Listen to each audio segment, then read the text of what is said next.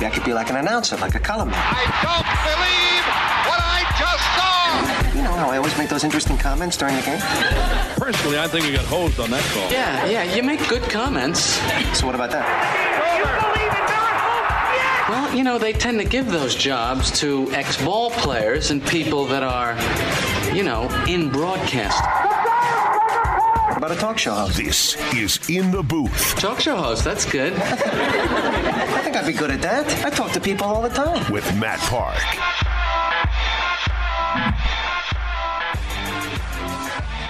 And welcome in the booth, everybody, on a Wednesday, middle of a very busy week. Orange basketball moving to 2-0 last night. Football on the road this Saturday with a crucial penultimate game of the regular season. They take on the daunting Louisville Cardinals, who, while they have not had the season they would have hoped, they still have arguably the most explosive player in all of college football. And we're talking about all of that with you. You can join us by phone at 437-7644 or 4ESPN44. Well, the Orange with a basketball win last night against the team that we told you would be up to the challenge. The Iona Gales certainly were that, and it wound up being a 71-62 game. Syracuse could not put Iona away as the Gales came back with one quality shot after another as needed. The most memorable really was in the first half. At the end of the shot clock, a banked-in three was something that seems to happen a couple times a season. And Iona hung tough. That's a team that's going to win a bunch of games this year and likely be right there again in the Metro Atlantic Conference, the MAC, with a chance to get to the NCAA tournament again. And for Syracuse, they found a way to win. Tyus Battle extraordinary in the second half with 23 points after halftime. Double-digit scoring for Frank Howard, who had a new career high, and the same for O'Shea Brissett, as he had his 12-point game in his second start in a Syracuse uniform. So all's well that ends well, and victory number 2 in the books for the Syracuse basketball team. Texas Southern coming up next. Texas Southern likely will be 0-3 coming into that one. They have lost at Gonzaga and then close to Washington State. They actually went to overtime at Washington State. They play at Ohio State tomorrow night, and then on Saturday in the Dome here at 7 o'clock. We'll talk with Jim Boeheim tonight on our second AmeriQ Jim Boeheim show of the season. That's over at Shaughnessy's Irish Pub in the Marriott Syracuse downtown. So tonight at 7 o'clock. Coach Baber's there tomorrow at 7 o'clock as well. And then we'll be back into a little bit of a routine after Thanksgiving with, in fact, Coach Babers will have another radio show next Tuesday. But as for Coach Boeheim, when we get to November 30th, that Thursday, a week after Thanksgiving, we'll settle into a routine with him on his show. Want to get to some of the comments from Coach from last night. And certainly when you look at Tyus Battle, a player the Orange are going to have to lean on over the course of the season. Battle, 5 points in the first half, 23 in the second. We've made comparisons between he and Malachi Richardson before. That was a Malachi Richardson type performance and a new career scoring high for Battle. Tyus is a guy that if they're playing man-to-man, which in reality, even though it's a matchup, they get man-to-man at certain times, and he's hard to guard. Battle with the 28-point game and finding ways to get to the rim, to get to the free throw line. That'll be a key part of what he's doing throughout the year. As for Frank Howard, first time in his career, a 40-minute game, which is worth pointing out in the first place, and able to score a new career high 15. I don't think the Orange need him to score 25 points. He's not going to fill it up from deep on a regular basis. We got some of the highlights that we can share for you as we go. But as for Coach Boeheim on Howard, a complete performance for Frank, including a characteristic turnover or two that the Orange will work to cut down on. I think Frank can do that. Frank got to the basket, but I thought Frank had a few places where he could have pulled up and hit. He's never really played the point in high school, and he played some but not much, and he's never really he's played it, but he hasn't really had big minutes, and it'll take him a little time to get used to it. Tonight was a good step, I thought, a really good step. He made a good move at the end of the half, got to the basket, he hit a couple of big threes in the first half. I think he's right there. I think he can do better, and I think he will do better. Well, Coach Boeheim has been steadfast in his he's obviously been critical of Frank Howard, too, and Frank has had a short leash. But really from the end of last season on, Coach Boeheim has been in the mode of building up Frank Howard, knowing that he's a key part of what is going to happen this year, and they're going to need him to really perform as he did last night. I think if he did something like that on a regular basis, for the most part, you would take it. And, 5 turnovers you would prefer not to have, but that sort of comes with the way he plays. He piped a late shot clock deep 3, needs to hit the open ones there, enough to keep the defense honest. I don't know that Frank's a 40% three-point shooter, but if he's in the low to mid-30s and something reasonable and is a threat from distance, then you've got something there. So a couple of little items as a taste. We'll break away and visit with Jim Satalin and talk through the game with him a little bit. Jim, of course, had the radio call last night. And then want to get you Bob Socci, the play-by-play announcer of the New England Patriots. He's an Auburn native, and so for that reason alone, he'd be worth having on the show. But Patriots keep right on rolling, and we'll get a little window into what makes them tick in an unusual week for the Pats. They went out to Denver and won, and they're staying in Denver because their next game is against the Raiders in Mexico City. So we'll check in with Bob Socci between a couple of obligations that they have out west for the Pats. You're listening to In the Booth on ESPN Radio Syracuse. This is In the Booth with Matt Park. Guy is driving, looking for 26 and a step back. He's not missing. Free throw line jumper, Battle shakes his head. They can't guard him right now. It's 65-55. Welcome back In the Booth, brought to you by CH Insurance, CNYRealtor.com, and Burdick Ford. Good to have you with us up until 3 o'clock today. Bob Socci, the voice of the New England Patriots, and an Auburn, New York native, will join us in just a bit. Now we welcome in our Pittsburgh Steeler fan and friend Jim Satalin. Steelers are on a roll there, Coach. Matthew, and they've got an easy schedule, and they've played some teams, and their schedule from now on is pretty easy too. So I hate to say this, but I could see them tripping and falling in the first round of the playoffs unless they start playing a lot better than they are right now. Well, I enjoyed watching the playoffs last year with you and Paulie, Steeler fans, on the basketball road, and hopefully we get an opportunity to do that again. So they need to hang in there just long enough for us to have a nice little party and watch a game. Yeah, at least do that. Absolutely. Yeah. Absolutely. Past 2 years, we've watched the Steelers playoff games in Durham. It's 2 years in a row, I think, we've done that. That's right. We've been down there in Duke this year. The games are, I think, in Duke is real late, so it wouldn't be there. But we'll certainly pick out a spot if they're playing someplace. Absolutely. That's right. Haven't looked that far ahead. Well, a couple things to touch base with you on, and certainly the game last night. Anything strike you beyond, kind of the superficial there, where it looked like, the best player on the floor clearly in Tyus Battle was able to take over the game? I think, if anything, there's the gulp effect that he had to take over the game, but Tyus Battle's awfully good. Yeah, he really is, and he's such a talented offensive player, and I think he can be a real good man-to-man defensive player as well. He just doesn't have the opportunity to particularly show that at Syracuse, but it's great when you've got a player like that at the end of the shot clock, and it's really running down. This is In the Booth with Matt Park. Guy is driving, looking for 26 and a step back. He's not missing. Free throw line jumper, Battle shakes his head. They can't guard him right now. It's 65-55. Welcome back In the Booth, brought to you by CH Insurance, CNYRealtor.com, and Burdick Ford. Good to have you with us up until 3 o'clock today. Bob Socci, the voice of the New England Patriots, and an Auburn, New York native, will join us in just a bit. Now we welcome in our Pittsburgh Steeler fan and friend Jim Satalin. Steelers are on a roll there, Coach.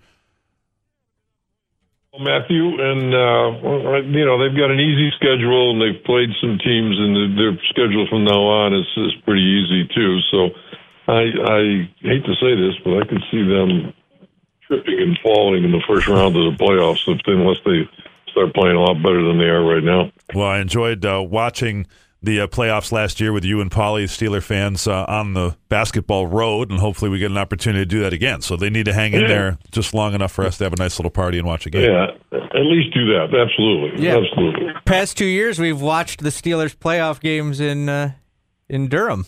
It's 2 years in a row, I think, we've done that. That's right. We've been down there. In Duke this year, the games are, I think, in Duke is real late, so it wouldn't be there. But we'll certainly pick out a spot if they're playing someplace. Absolutely. That's right. I haven't looked that far ahead. Well, a couple things to touch base with you on, and certainly the game last night. Anything strike you beyond, kind of the superficial there, where it looked like, the best player on the floor clearly in Tyus Battle was able to take over the game. I think, if anything, there's the gulp effect that he had to take over the game, but Tyus Battle's awfully good. Yeah, he really is, and he's such a talented offensive player, and I think he can be a real good man-to-man defensive player as well. He just doesn't have the opportunity to particularly show that at Syracuse, but he just... It's great when you've got a player like that at the end of the shot clock and it's really running down to need somebody to take over and score. He did that last night at least 2 or 3 times where he went to the basket or he stopped and had a fallback jump shot, and he just looked like he was a man among boys last night. So it's great to have a guy like him on this team. You got to keep him healthy and keep him out of foul trouble, and he'll always keep Syracuse in the game, I think, if you got him on the floor. But there was a lot of other positive notes yesterday too, Matt, and I thought that Pascal Chukwu played the best game I've ever seen him play. He played the best I've ever seen him counting practices or anything else. He was very aggressive early on and, dunked a couple when he got the ball down low. He rebounded the ball well. He blocked some shots. And, I think that if he's starting to get his feet under him a little bit here and start to do what a lot of people hoped that he could do when he transferred out of Providence, and if he does, he makes this a completely, totally different team, especially when you have Barama Sidibe at the same time, the freshman coming in and playing 18 or 20 minutes. And when they play together like this, that's a potent force there in the middle of the zone. Sure is. And, what do you think is that step for Pascal that we've been looking to see? Is it just the aggressiveness? Because, he's a guy that when you really think about it has not played a lot of basketball, period, let alone recently due to his injuries and the transfer year. Yeah, and I think that's what people sometimes fail to understand, probably me and you at the same time, and you're expecting a little bit more because of his size, because of the fact he played pretty well his first year at Providence, and the coaches were real excited when they got him to come in as a transfer. But I think you're right. I mean, he didn't play much in high school, probably a few years, and then he comes here, and now he sits out and he had to sit out a full year as a transfer. Then last year he only played a few games before he got hurt and then sat that whole year. And so, he hasn't played a lot of basketball games. And I thought that last night was the first time that we really saw him when they gave him the ball down low, that he just went up and tried to dunk it. And he did dunk it twice. And, there's not going to be a whole lot of people that can stop that. And I think that if he can stay out of foul trouble and just stay in the middle, and I know they tell him this all the time, the coaches, that just get in the middle and get your hands up as high as you can. You don't even need to use your body to roll into somebody or to try to block every shot. Just get your hands up. Force people to shoot over the top of a 7'2" guy with an arm wingspan of whatever. And so I think maybe we're just, hopefully anyways, we're just seeing the beginning of what he can be. And if that's the case, he makes Syracuse a totally different team. Jim Satalin is our guest, had the call of the game with Brian Higgins on the radio last night, and after one brief game off that will allow this weekend, we'll have Coach back with us the rest of the way for the year. And, I know you, certainly the fans are, and I know you to probably a little bit lesser extent with a coach's mindset, start to look at the distribution of minutes and roles kind of formulating. Is it too early to see that right now? But for my money, the guy who's playing more than I anticipated this year is Marek Dolezaj, who I think if they had their druthers, he looks to me to be a redshirt candidate, and he's coming in and making an impact right away. Well, no question of that. And I think, in answer to your first part of it, I think that Jim Boeheim is starting to formulate some things in his mind of minutes and You kind of saw a little bit of it last night. Howard Washington did not play last night as a backup point guard, and he had seen time, and certainly in the first two exhibition games plus Cornell. But Howard and Battle, it was a tight game, and Jim wanted to go with somebody he trusts and older guys, and to make sure they get their win. And even Gino Thorpe didn't play a lot of minutes last night. But you're right, Marek Dolezaj is a shock to me. I mean, he really is. When I saw him in practice, I thought, absolutely, he may be a redshirter. And probably the reason that he wasn't is because they only have 9 scholarship players. Correct. And they couldn't afford to redshirt him because of that. And now, all of a sudden, he's taking some gigantic leaps here. And I think he gives them, he's still physically weak. And he's going to get knocked around once he gets against bigger and stronger. We saw that last night. That Iona, not a real tall team, but a real physical, well-built team. They were knocking him all over the place like a pinball too. But he keeps bouncing back, and he's got a nose for the ball, and he can get to the right spot. And if he could ever make a jump shot, if he ever could improve his jump shooting, which hopefully he will, he really could be a talented player because all the other skills he really has. And so I'm surprised that he's playing as much, but I'm pleasantly surprised because he's playing terrific right now. 22 minutes for him last night. He and Matthew Moyer kind of splitting. They combined for the 40 minutes, and Moyer did not have anything going for him offensively last night. Took just one shot. It was a 3, and early in the game, probably out of his range. He did have 5 rebounds. And Dolezaj 6 boards to go with 7 points. As you said, he's got a knack for the game. The ball finds its way to him. He's a decent passer, has a feel for where everybody is, spacing out the floor. So now Texas Southern is next, and different animal in terms of the program, the way they're put together. But that's another one in the category, Coach, and I think we're going to say this a bunch through this next little bit here of teams that have NCAA tournament aspirations. Texas Southern has been there regularly as 4 years in a row. They've been the regular season champion in their league. They've won the conference tournament to get the automatic qualification for the tournament 3 of the last 4. So, another team that's right in that neighborhood. They won't necessarily win as many games because of the way they approach their non-conference schedule. Yeah, and we talked about it a little bit on the air last night, but, their first 13 games this year are on the road. And it's not 13 games against, Cornells and Colgates and so on. I mean, they're at Gonzaga, at Washington State, at Kansas, at Baylor, at Syracuse, at Brigham Young. I mean, they're playing all kinds of tough teams. Probably won't win any of those games. I mean, maybe they'll sneak one of them out someplace, but, they could very easily be 0-13. But that doesn't seem to affect them because they know they're a one-bid league. And if they can be strong going into the conference, by the fact that they've played all these good teams and they have some confidence that way, then that propels them. And Mike Davis is obviously a good coach. He took Indiana to the final championship game, and he's been at Birmingham where they went to the NCAA. So, I mean, he's been around and he's had some success. So, he's got some good players.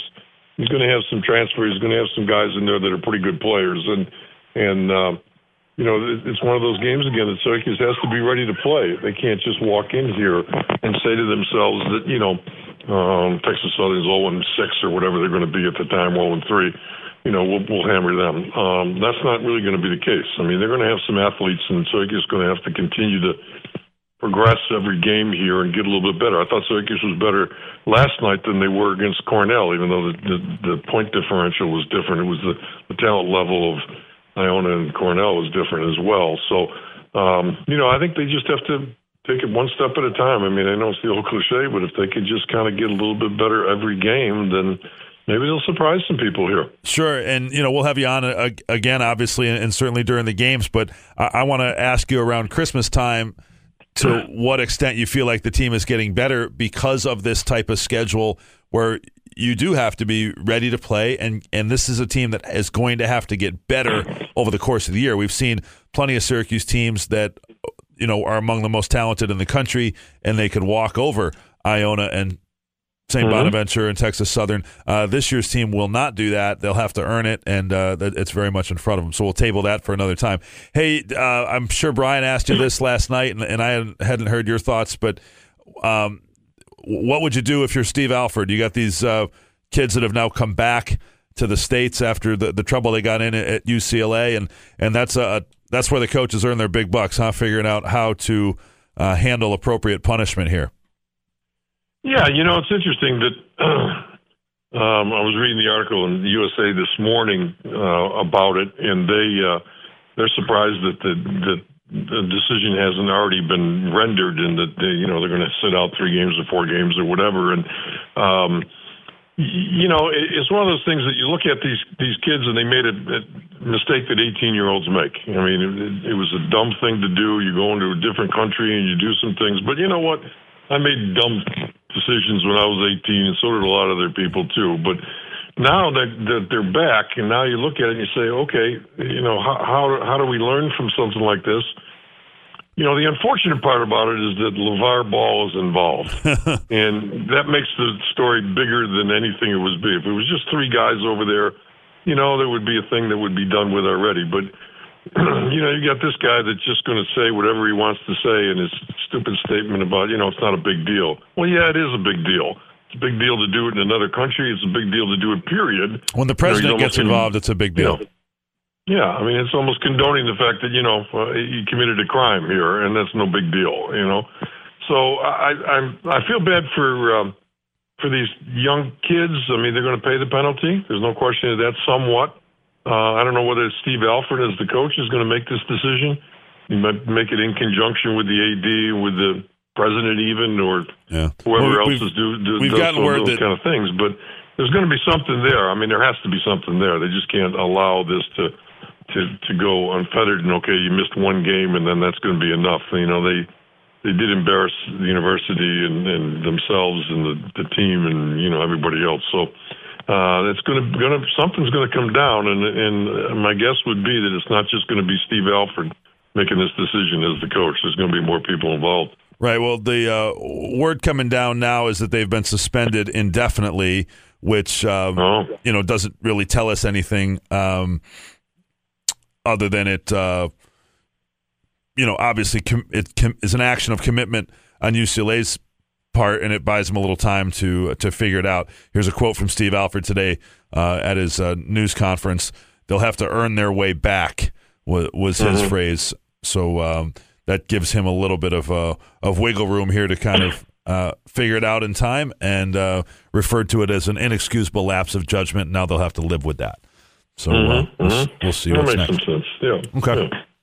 Well, okay. Good, my friend. We will turn you loose. Look forward to chatting again. Enjoy Thanksgiving, and I'll see you before then. Obviously, we'll see you. Yeah, we'll talk to you before then, and have a great game this weekend. And hopefully, Syracuse can go down to Louisville and steal one down there as well. It'll be a nice doubleheader weekend for the Cuse. I hear that. That would obviously be a huge victory for the football team to get back on track. All right, Coach Satalin, appreciate his being with us. Jim Satalin, you can catch him not this next game, but back at it on Monday. The Orange have the games Saturday, Monday, Wednesday, leading up to Thanksgiving with after Texas Southern, Oakland, and then Toledo, all part of the preliminary to the tournament that feeds into that game in Miami against Kansas on December 2nd.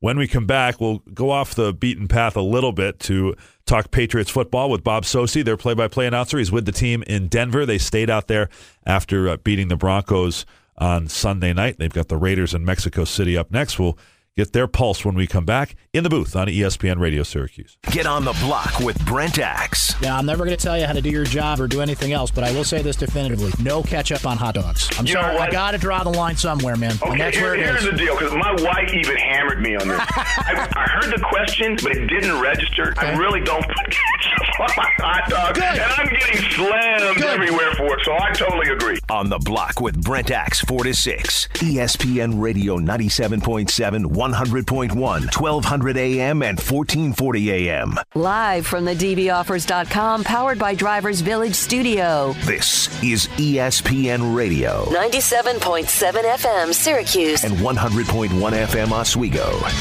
This is In the Booth with Matt Park. Bennett to tight end left. Second and goal to go from the 2.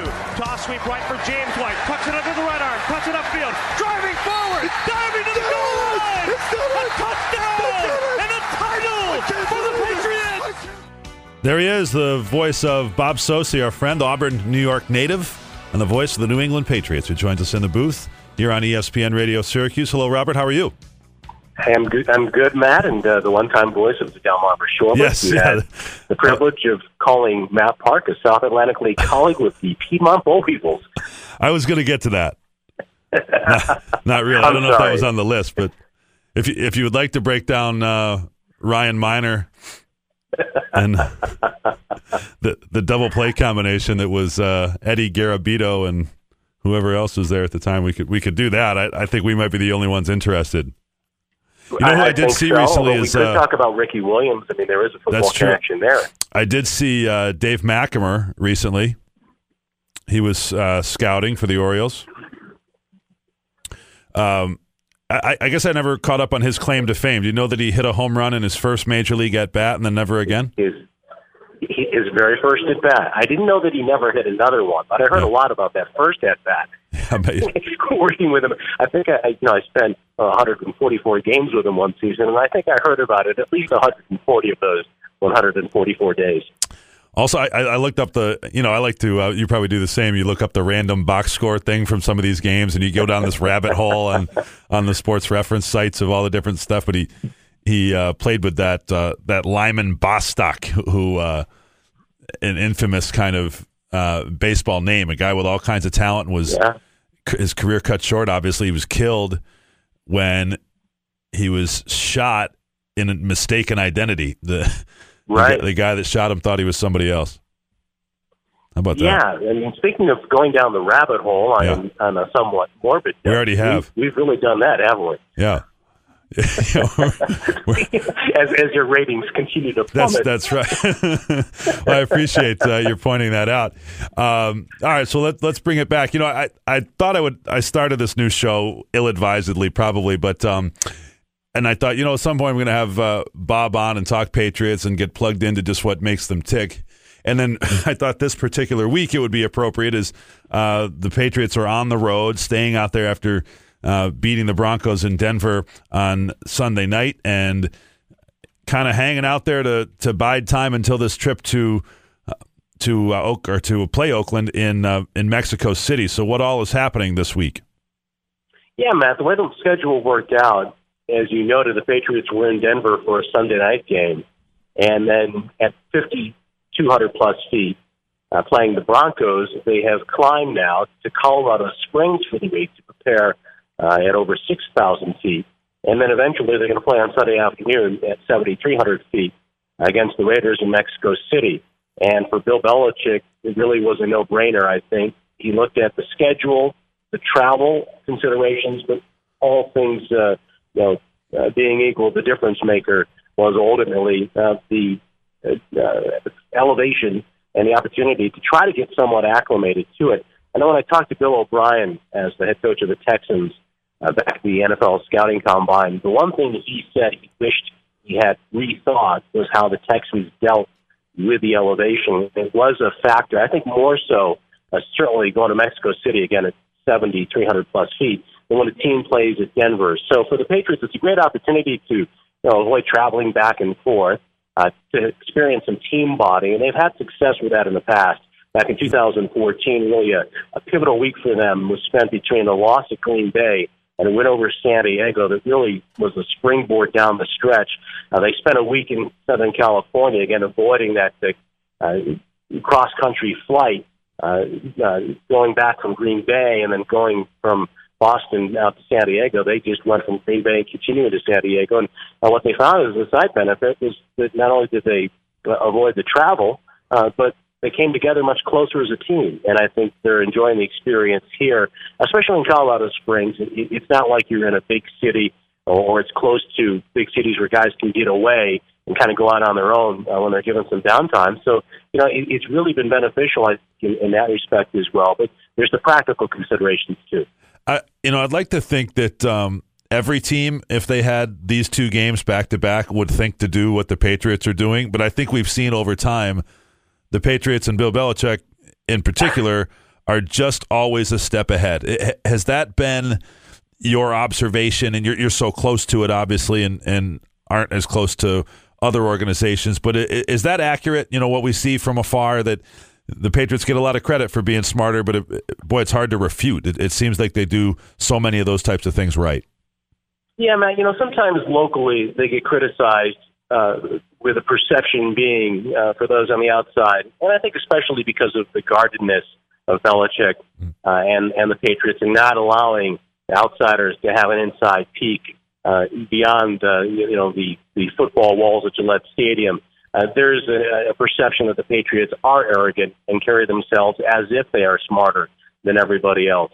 And while I speak with a biased point of view as well, I think there is truth to that sentiment that you just expressed, in that, if the Patriots think that way, well, they have reason to, and I'm not suggesting that they do. I think one of the things about the NFL that Belichick points out all the time to his players is that more games are lost than are won. And part of the Belichick genius is simply paying attention to detail and training your football players to be aware of situations. I talked to a player, Kyle Van Noy, who began his career with Detroit the other day on a conference call, and asked him how much he's learned in the last year about situational football. And he said it's been tremendous. It's been a remarkable learning experience for him in just a year's time around the Patriots, even though I'm sure the Lions, for example, cover a lot of situations with their players. So the Patriots, it's different. These guys go into the building on Monday, and even before they've gotten the game plan from the team, which is installed on Wednesday, they're quizzed on the opposition. They've got to have a pretty good idea, as they're going in on Monday to lift weights, who their responsibility is likely to be and who are the key players on the team they're going to face the following Sunday. So there's the attention to detail, the opposition. There's the attention to detail the situations in the red zone. If this certain situation pops up, how do we react? What do we do in that particular spot? And beyond that, I think Belichick is a great student of history, and not only of the history of the game and opponents, but his own history. And often the Patriots just recycle what worked or what has worked in the past. And, again, it goes back to that premise that we're not going to do things to lose games, first and foremost. And you have a great quarterback like Tom Brady, who is a coach on the field and has tremendous situational awareness and smarts. And like you say, I think the Patriots do things differently than others, and maybe they take this step and they've been given the resources by Robert Kraft and ownership to do it this way that other teams might not take. And I think that's reflective of the overall thinking of Belichick and the progressiveness of the Patriots. Bob Socci, the voice of the New England Patriots on the radio, is with us. And, I thought I heard this correctly. Is it 12 straight road wins?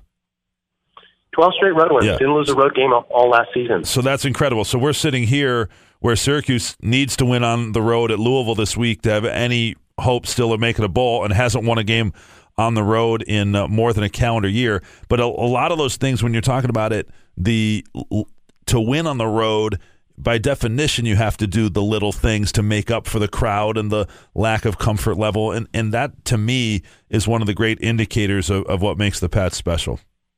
Yeah, Matt, and I think you look at the game the other night against the Broncos. What was the most important unit in terms of shaping the complexion of that game, especially early on? It was the special teams unit of the Patriots. And Belichick is, again, locally, I know it may seem incredible to outsiders. Sometimes he's criticized for his management of the roster as the GM, in addition to being the head coach. And one of the knocks, especially early this season, was why do they have so many core special teams guys? And the defense was having a tough time. They were banged up, and yet he continued to carry more core special teamers than just about anybody else, if not indeed more than everybody else. And you see in the game against the Broncos where the Patriots capitalized on a muff punt, and they had scouted Isaiah McKenzie to the point where they understood that this was a strong probability, and the gunner was there in position. Another player who was active only because of his special teams value that night, Jacob Hollis, was there to recover. They block a punt, and it's Rex Burkhead, who's a very good running back, a good receiver out of the backfield, but makes a big play rushing up the middle to block a punt. And I think one of the reasons why they signed him is that he is, in Belichick's mind, a four-down player, a guy who had special teams experience with Cincinnati. They get a kickoff return from Deion Lewis for a touchdown immediately after the Broncos score. And later, and again, a testament to, I think, where this team is so far ahead of everybody else sometimes, and subtle ways. They catch the Broncos trying to get the right personnel on the field, the wrong personnel off the field, and 12 men on the field in a punting situation. It prolongs a scoring drive. And now the Pats picked up 2 first downs in that game because the Broncos were caught with the 12th man on the field. It's been something we've seen on a regular basis with this team, not only this season, but throughout my 5 years of covering the Pats. And when you look at that particular situation, it's not coincidence. Right. Brady has an awareness, and Josh McDaniels has an awareness. And the players talk about anticipating into other positions. They have a sense when Tom's going to call them to hurry to the line and snap the ball to try to catch the other team with an extra defender out there. Well, it's impressive. I said on the show the other day here that one of the best compliments I've heard about any coach ever related to Belichick the other day on the NBC Sunday night broadcast, Al Michaels and Chris Collinsworth, and they basically said, if you don't know what your weakness is as a team, you better self-scout your own team because he's going to identify your weakness for you. So you better know what it's going to be because they obviously, the Patriots are well-equipped to go after, with their own strengths, to go after whatever your weakness is, and they exploit it. And it was textbook the other night. Yeah, and quickly to follow up on that, one of the things I remember hearing early last season after the Cardinals were beaten by the Patriots in Week 1 in a surprise because Garoppolo was starting at quarterback, and the Cardinals came into the season as a favorite to get to the Super Bowl. I heard some people speculate through league sources that people around the NFL say that it's good to lose to the Patriots early in the season because they're going to point out and expose all your flaws.